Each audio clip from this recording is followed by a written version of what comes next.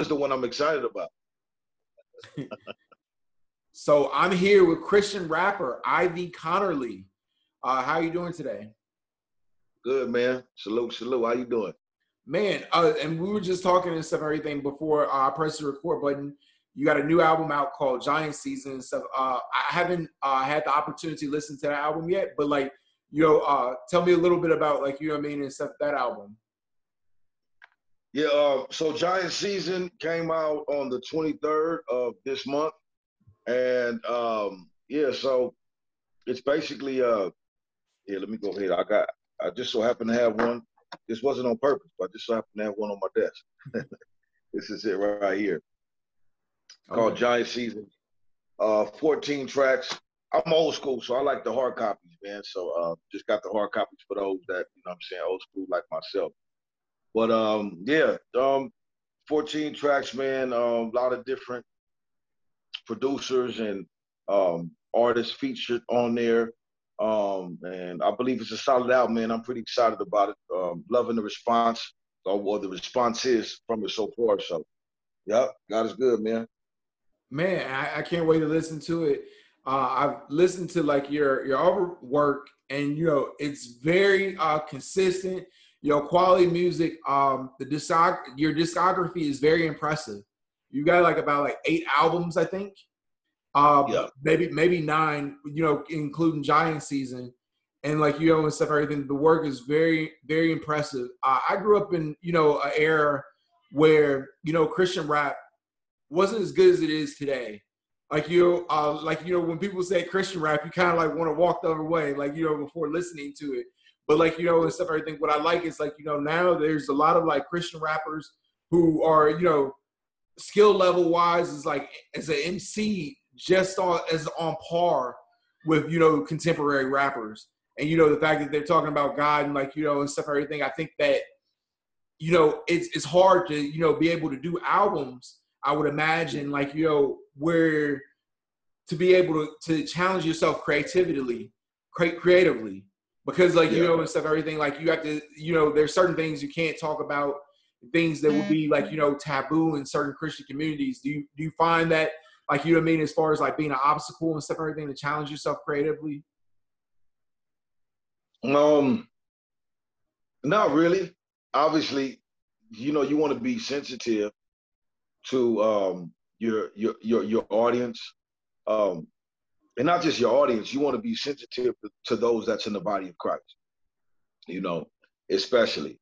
And you also want to be honest, when it comes to those that don't know Christ. I mean, when I'm speaking about honesty, obviously a Christian's going to be honest anyway, but come from an honest place when you're talking to sinners. I mean, a lot of times as believers, we can talk in this Christianese type of linguistics to where, they're like, oh man, he's just this weird guy, always Jesus, and thou don't do this. Like, no, we don't have to weird them out. We can be honest when it comes to us just being regular people, like speaking your language. You know what I'm saying? We're not in the 1600s anymore, so we don't speak like King James and them. However, yeah, we do have to be mindful of the content. But one thing that I do want to say is regarding that. There's a lot of artists, I believe, that want to break free and just be themselves, who God created them to be, but because of all of these boxes that many people have created for Christians to fit in, they're scared to not be in one of those camps. So you got a lot of cookie cutter type believers, when we can actually be who God created us to be, unique with our own personality, yet our character should be none other than like Christ. Let this mind be in you that's also in Christ. So and Christ talked about every issue of his day. I believe Christians should talk about all the issues of our day, because the Bible talks about it. So whatever society's doing, whatever culture is talking about, we need to be in those conversations. We need to own those conversations. We need to redirect the conversations, period. And also change the conversation if need be. to where we can make sense of everything that's going on in our world. So when it comes to titles, like titles for songs or different subject matters, we as believers have free reign to be able to deal with all the issues of our day, like Paul did, in front of the Areopagus at Mars Hill. Like, that's our assignment, I believe, as evangelicals, as Christians, as ambassadors, as those that are disciples or disciples of Christ. Definitely. How did you get started in rap, and then like how did that lead to you like doing Christian rap? Because were those two simultaneously happening at the same time, or was it like a different path for both? Yeah, definitely. I mean, I wasn't always a Christian, so I wasn't always a Christian rapper. I began to rap at the age of 13. My cousin, who's white, she's like my closest cousin, especially when I was young. I was heavily influenced by her in the 90s, in like the 94, 95, mid 90s. She was a part of a dog pound clique called the LBC Crew out in Long Beach. And her name is South Central. And so I was rapping before I knew she was actually super popular. She used to sing a lot. Then I found out that she rapped on a couple projects. It made the radio. And as soon as I heard her on a big project with Def Jam called The Show Soundtrack, I really knew that I wanted to do that. So I ended up doing gangster rap. At this time, my parents were split up, so I was trying to find myself. I had identity crisis and whatnot. So I had homies that was embracing me from different cities and just kind of, took me underneath their wing, so to speak. And so this whole culture, especially this West Coast gangbang culture, got heavily influenced. I was heavily influenced by it, and started penning that. So I want to say for like the first 10 years or so, all my music was geared to the street. All my music was gangster, because as I'm starting from this like early in my teenage year, every year I started to progress more into not just an artist, but a guy out there being heavily involved with streets, with crime, with gangs and all that type of stuff, and in the fast life, and all that was appealing to the flesh. So I rapped about it. All that I could do, I did it, rapped about it. And then 2007, God got a hold of my heart, and I was changed, man, by hearing the gospel.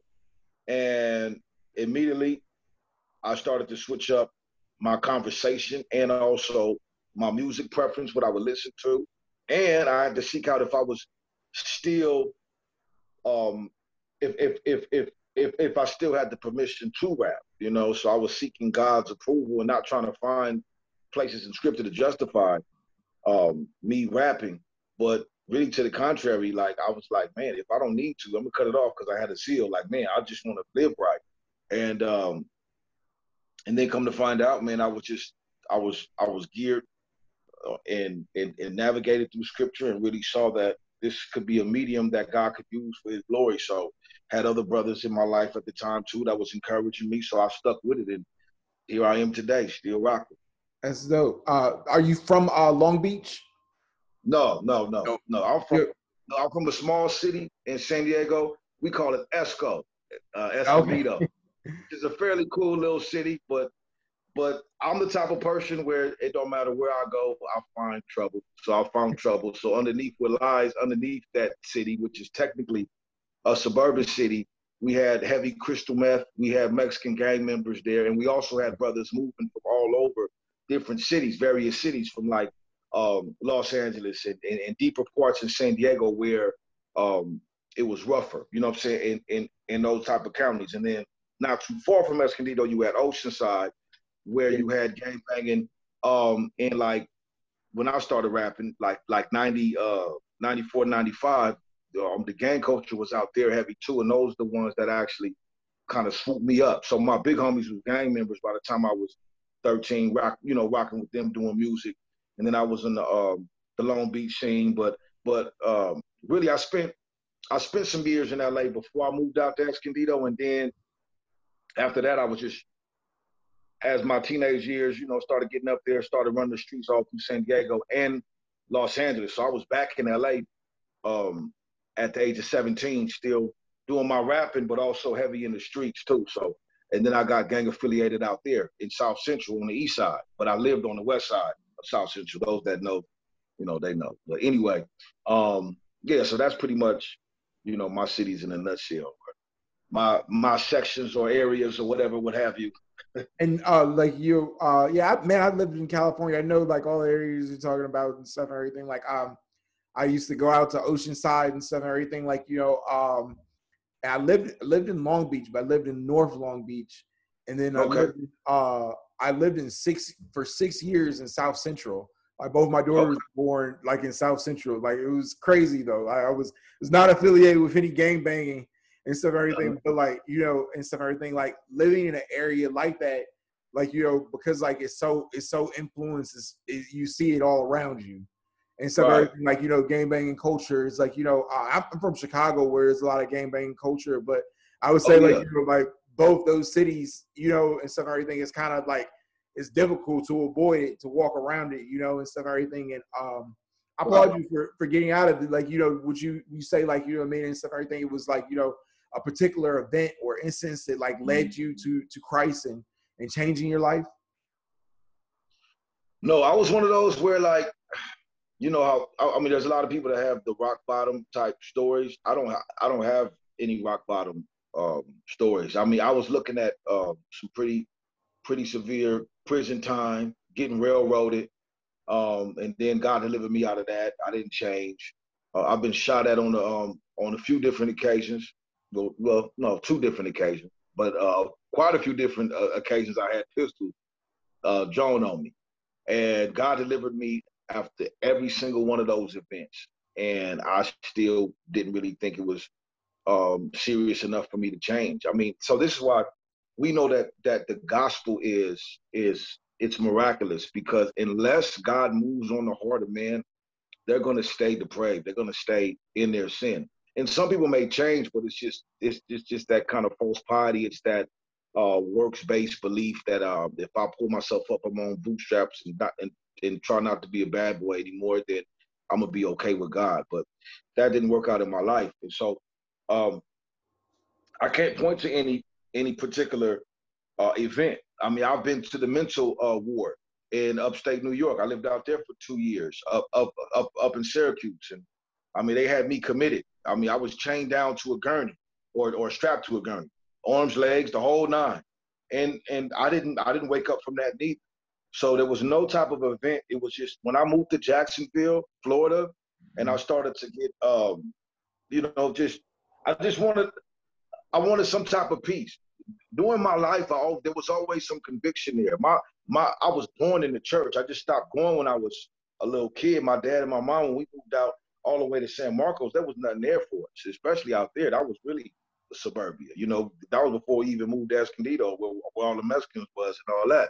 And so basically, we really, didn't really have no fellowship. So the church, I can't say I grew up in the church. I'm not a church boy, but there still was the principles that my parents laid into me. You know what I'm saying? There was those memories from a child, from a young kid, and hearing gospel music and knowing about and just knowing about Christ in my family. And I professed to know Christ, even though I was a hypocrite. I was not a Christian. I still had some of the core values and morals and what have you. So at the same time, man, it just took a move when I moved from Syracuse to Jacksonville, because I was like, wherever I go, I'm the same person. I'm always attracting the same type people, and I just had just the desire to, man, try the church again. Let me go back into the church and try to sound, try to get something different. And so basically, I found a place that was sound and heard the word. It was like I heard it for the first time, even though I heard it a lot. And it's like the lights went on. Now, I ain't gonna say I was like, overnight, I just was totally different, but my wife would think that way. I mean, she tells my testimony and say it was like one day he wakes up like Tupac, and then the next day he's Bodie Bacham. He's a theologian. She was like, but my wife says it was like the body of or it was the invasion of the body snatchers or something. But I don't think it was that drastic. I think she's putting extras on it. However, I will say that there was a change, and praise God, there is still the changing process. You know, we always break salvation up, and especially in the Black community. Oh, you saved, you saved, you saved, and we always use it as something like past tense. When no, it's the golden chain as we call it in Romans, right? But justified, sanctified, glorified. So by the grace of God, it's like, yeah, I was saved, I'm being saved, and I will be saved. And I know all that's by the work of God. Yeah. Most definitely. And back to the music though, like, how would you describe your creative process? And how has it evolved, like, over the years? Has it pretty much stayed the same?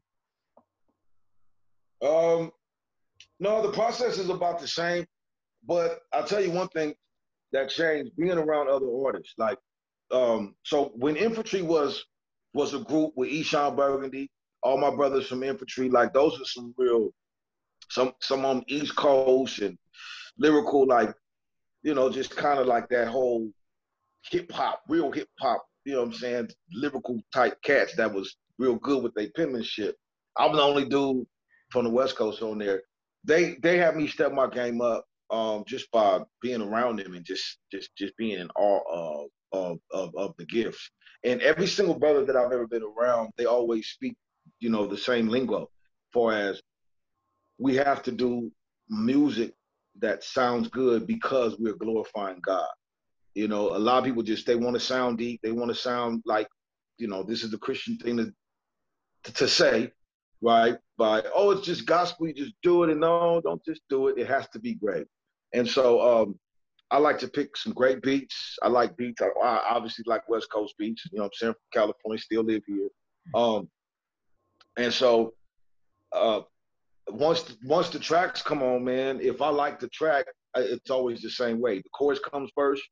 And then after the chorus, I start so the chorus is like the brainstorming. And then after the chorus, I start getting into the to the lyrics and start writing the verses and whatnot. But yeah, man, over time, I've paid attention to like for certain syllables and whatnot, how to make that work for me for as the next line. Because a lot of times, like most of the records that you probably heard so far from me, I wasn't really paying attention to none of that. I just wanted to get my thoughts out, and I just wrote it, and bang, that's just how it was. So when you listen to Giant Season, you're going to probably hear a different MC, because I was challenged to just really look at my style of writing, pay attention to the syllables and things that I could do on my end to create more of that ear candy to where it's a little bit more pleasurable and tolerable. That's amazing. I like, and stuff, everything, the versatility, because I hear the music and stuff, everything, and it has like, that you can go to a joint that's like, hyphy and glorify God. Then like, and stuff, everything, something and stuff, everything that like, has a slower like beats per minute, and stuff, everything. And like, still like, and stuff, be very skilled as an MC, I see. So I'm really excited to hear Giant Season. You talked about producers. What would be like, some producers and stuff that you would like to work with in the future? Like, either like, like known or, just, people whose music you really respect, or from the Christian world too, if you have them. Yeah. I actually want to work more with some of the producers that I've been working with. Like my boy DJ Rec, he's hard. He's produced for a lot of cats, man. He produced for he did a record, I think, I think he produced for Lecrae, but I know he did one for the Dream Junkies with Ruslan back in the day too. But he mainly did a lot of secular stuff. He did stuff for like what's that word? Like E40, Joel Santana, Young Jeezy, you know what I'm saying? But he's been a producer I've been working with since I was like 16 years old. Okay. Also Black Tovin. Black Tovin is actually on my new album. He's a believer. Rex a believer too. And Black Tovin produced for a little bit of everybody. Snoop, Corrupt, Dash, the whole nine. A lot of artists on the West Coast. Sibo, Sugar Free. I could name Tovin. Black Tovin got a long list. And so he's on two the songs on my new album. He produced one, and then he did the chorus on another one. But he's a very, very, very talented producer and cooks. Man, the brothers, he crazy on the hook too.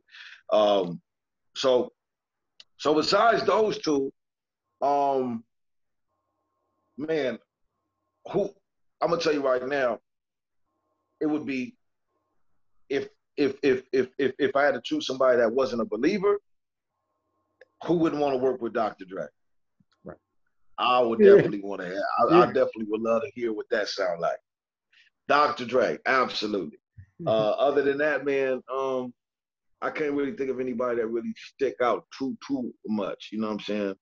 I got some brothers that I know that make some beats that hit and misses that, you know, but they do all different styles for everybody. And I might like a couple beats here and there or whatever, but that's just the one that comes across my mind. I know if a brother hear this that produced for me gonna be like, man, you ain't shout me up. I'm like, oh my, either I ain't worked with you long enough or I'm just having a phone right now. But yeah. Man, yeah, like Dr. Dre though, like I don't think anybody could blame you for that pick. You know, especially being from the West Coast and stuff and everything. Like, an incredible producer, even that he's contemporary. And who would be like, an artist that you would want to collaborate with, contemporary or Christian wise? I honestly would like to see maybe what a record would sound like if secular. I would love to do a record. I would love to do a record with Mary J. Blige. Oh yeah. He's like, that's my girl. Me and my wife is huge fans. And it's just, I mean, she reminds me of my cousin too. Obviously, she like my cousin ain't no powerhouse, like, but she's just so underrated. She never got a chance to really do her thing, man. And I just my heart goes out to my cousin because man, she could have been a whole lot more than what she came out to be. But that's do life choices and things like that, man. And sometimes anyway. But I would like to actually do more records, with my cousin South Central. She is a phenomenal talent, man. That the world never really got a chance to really. I mean, she did Thin Line Between Love and Hate. She did Baby Come Home. That everybody she was about to be that next big thing in Death Row. But like I said, man, things turn out the way they turn out. But she's very talented. Her writing game, just her creative process, the way she thinks is off the chain. She's just a very creative person. So I'll say my cousin South Central, Mary J. Blige, Stevie Wonder. I would love to do a record with Stevie Wonder. And I want to do more records with some brothers I've already have. Like I think me and Tova's gonna be doing a EP together too. Me and Black Tova. So I want to do that. You know what I'm saying? So yeah. That's incredible. As rappers, I ain't mentioned a lot of rappers because I've already pretty much did songs with who I want to work with for the most part anyway. That's incredible. You were talking about earlier at the beginning of the interview, you showed me the physical copy of the CD. And, I wanted to know, how you feel about, the internet impacting the music business. Because, physical products, you go to Best Buy, they don't even carry, physical CDs anymore. No, it's a sad world we live in, right?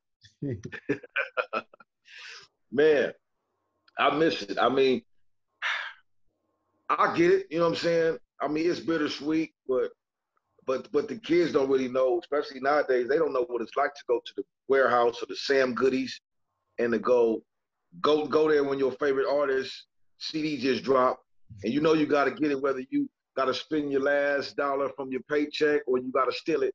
Back in the day, I was whatever. If I had to steal it, I got it.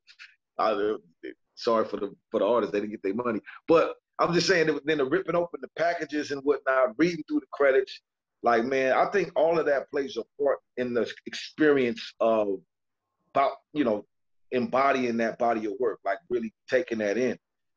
So I think part of it, we're losing some of that appreciation for music because I think it's oversaturated. Every market, every genre, there's music constantly bombarding the internet. Everybody wants to be stars. Everybody thinks that they got it. Everybody is, you know what I'm saying? It's just it's following the, you know, following the next trend. And so you see a lot of originality lacking, and you just see the lack of actual uh work ethic, because when you listen to a lot of records, man, it's just, you could tell they were just thrown together. Even by the young kids, they like, yeah, this song got like 23, 24 songs on it, but I might like 3 or 4. You know what I'm saying? Because it just put you know, songs together. When before, when you had to actually have a hard copy CD, you know, you take it into consideration that this stuff's getting pressed up. You got to pay your features. You got to pay your label. You got to pay, and I mean, there's benefits to it, yes, but when it comes to great, I don't think we're living in a time where people are experiencing great music like it was back in the day when we did have hard copies and what have you. Definitely. What's like, you know, the one message that you want to give your fans like through your music? The message that I want every single person, whether believer or not, to leave with is understanding their disposition before a holy God. So man has sinned, man is guilty, and since man has sinned against an eternal God, there's an eternal wage for that. There's a payment for that. There's punishment for that, and that is eternal because of the God you've offended, who is eternal. And so in order for God to be just, he has to give you that eternal payment, you know, that eternal wrath. But because of the grace of God, he sent his son, Christ, wrapped in human form, eternally to take away our eternal punishment by becoming sin for us, who knew no sin. And he bore the wrath that was owed to us. Now, in God's eyes, he sees justice appeased. And because of the appeasement of that, of his wrath, um, sinners from all walks of life, any and everybody can be saved because of the finished work of Christ, what he's done while he was here, his life, his death, his burial, his resurrection, and his ascension. So all those that would change their mind, repent of their sin and trust in Christ alone can be saved. That hope is what I believe everybody should know, and I want everybody to get from every single album or even, you know, song, whatever. You know, that's the message, and it won't change by the grace of God, the gospel. Do you feel like I think like a common complaint that I read online about, like, a lot of people feel that, you know, Christianity doesn't seem to be like, you know, necessarily about the common man. Like, you know, like you were talking about earlier, like, you know, Jesus was, you know, pretty much for the people. And like nowadays it seems to be pretty much like, you know, for elitists, like, you know, at least the perception of it, you know. So when you look at, like, you know, certain televangelists, you know, for instance, you know, it seems like there's an emphasis on, like, you know, material objects or, like, you know, attainment. Do you think, like, you know what I mean, and stuff, like, you know, a lot of people are turned off by, like, you know, some of the things that go on, like, you know, as far as, like, you know, in the church, like, you know, as far as, like, you know, the glorification of money. Yeah, absolutely. I would just say, like, I mean, people have to be a little bit more discerning, and even if they don't have like the spirit of discernment, they have to be a little bit more wise when it comes to interpreting whatever that they're seeing, whatever that they're reading, whatever that they're hearing. So what I just spoke a little while ago is the death, burial, well, the life, death, burial, resurrection of Jesus Christ, the gospel, why that was needed, why he had to come, why he had to suffer, why he had to rise from the grave. Um, if and that's personal for each and every single one of us, for every single one that repents and trusts that, like, that is an act of God. All that other stuff, we're gonna have that. It's distraction. We're gonna have hypocrites. We're gonna have money greedy, money greedy people in the world that's gonna claim to be believers. But it's the same thing on every single side. I mean, who don't have a phony fake friend or coworker, or, you know what I'm saying? And so we would have to leave the world if we want to just, you know, be away from all the phoniness. And we also have to disassociate ourselves with ourselves. Um, the fact of the matter is that I don't believe that's people's problem. It's their heart. Because sure, there's a lot of false teachers out there. Sure, there's a lot of greedy pulpit pimps. You know what I'm saying? And if they think that's what Christianity is, then that's the perception that they just really want to see, and it may be the excuse to justify their sin, because our hearts are wicked and our hearts will justify anything just so we can keep sinning the way we want to sin. Because the fact of the matter is, there are people living Christ who's real. There are really people that are living holy lives that isn't about filthy liquor. They ain't about money. You know what I mean? They're not greedy for the riches and whatnot. But you know what bothers me too, just while we on this tip, is that they don't want the TV evangelists begging for money or any of those things, but they'll listen to a rapper that's constantly begging for your attention, your support, and how they're doing it by their image. They'll throw on stuff, they'll say stuff that's going to entice you to where now you're going to buy it, and you're going to and now since you're a supporter, you're a fan, you're giving them a bunch of money, and then and guess what? They become your pimps in a sense, but they get pimped themselves, and so I mean, I really see the inconsistency when it comes to people who think like that, because in reality, man, uh, they don't really have a problem with it. Those that are Right. struggling with those that are struggling believers have a problem with it. And then I would say, yeah, man, here's some links, or here's a solid church in your neighborhood. This is what Christianity is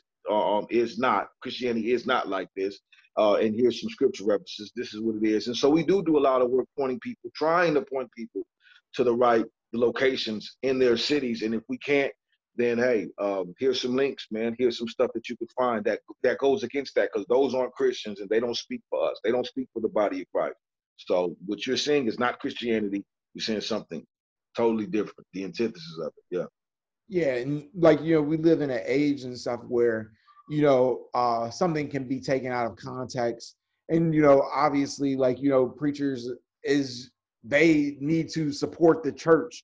So like like they do need money. I'm not against like preachers even having like a lavish lifestyle. I don't think there's anything wrong, like what I mean, as far as like with living a nice life.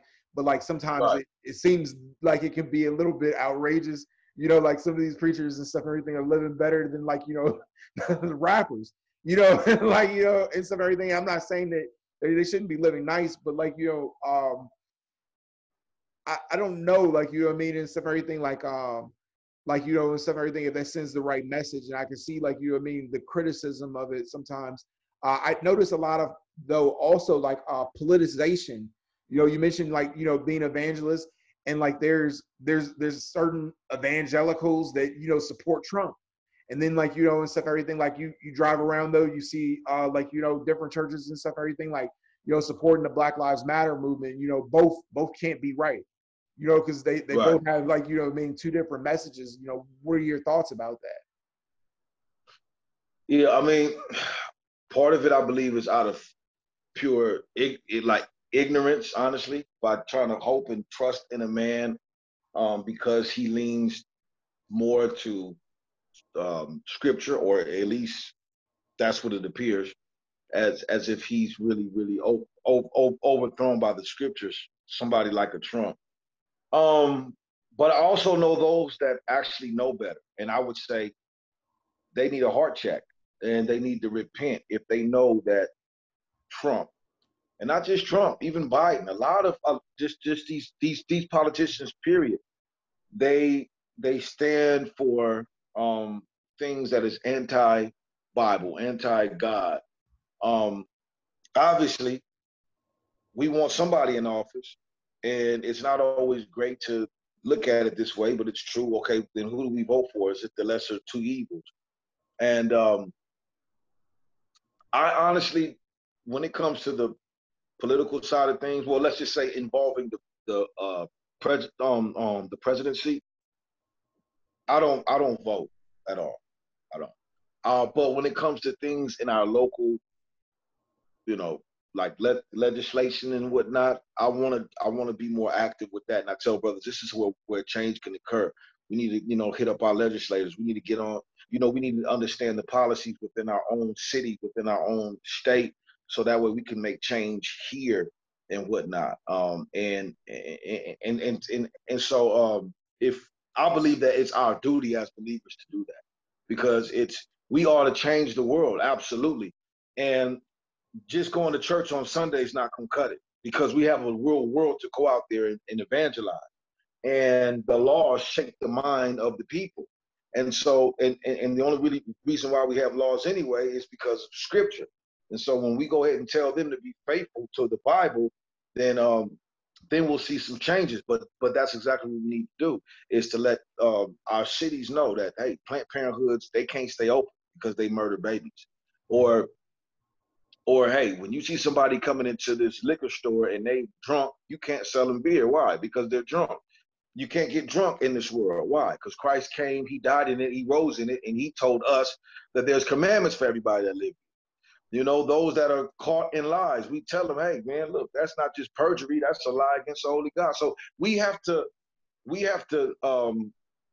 be active as believers to really set these things up in our backyards first. So really, I guess to answer the question, yeah, I mean, it's a case by case basis dealing with the heart. If someone is actually supporting these wicked politicians because they do have some let's say racism in their hearts, then they need to repent.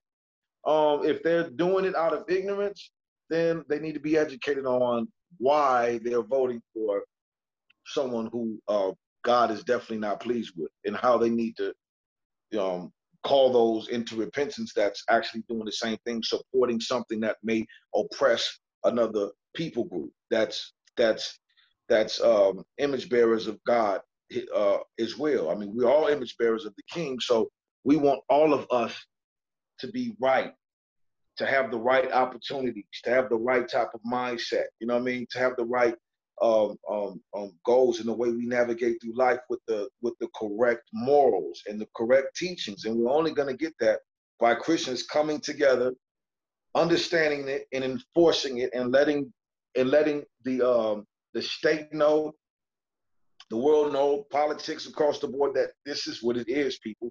And we can't have it both ways. Otherwise, we'll keep living in chaos. We'll keep being insane, you know what I'm saying?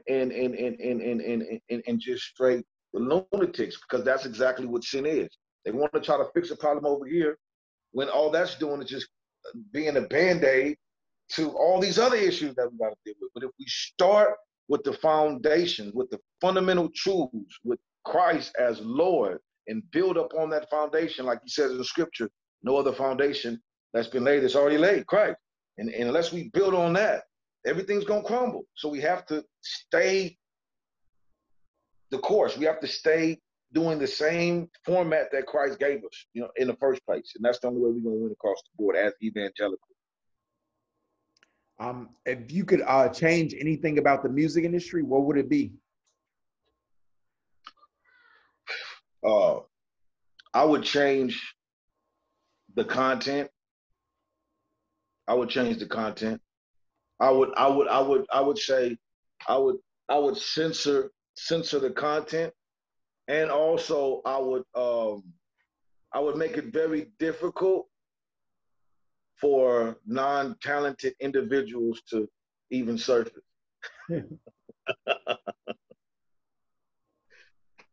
What's next for you? Huh? What's next for you?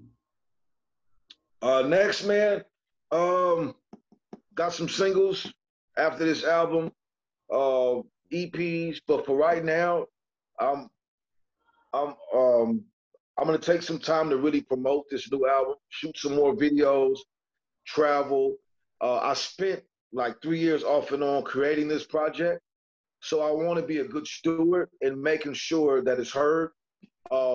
We all know Sola Deo Gloria, all glory to God. Yet at the same time, if I really believe that my music is all to the glory of God, then I want as many people as possible to listen to it, to be blessed by it, and hopefully changed by it. And so in order to do that, I want to put the work in, man, the footwork and the online work to just keep promoting it, getting it out there. So that's my main focus right now, and stay active in my community, man. Knocking on these doors out here, getting out here with the brethren, discipling, doing what the Great Commission tells us to do: baptize, train up. You know what I'm saying? And keep serving at my local church, man. And then pushing this music. And but I got a lot of stuff coming up, man, that I want to do by the grace of God. I want to write some books, want to write some scripts. You know what I'm saying? A podcast, YouTube channels. I got 2 different ones. I want to do a cooking and teaching. And then I also want to just do a regular, you know what I'm saying, chilling, conversating, chopping up tutorials and all that good stuff. Man, thank you so much for taking the time, Ivy. Like, it's pretty dope. And I'm going to turn off the record.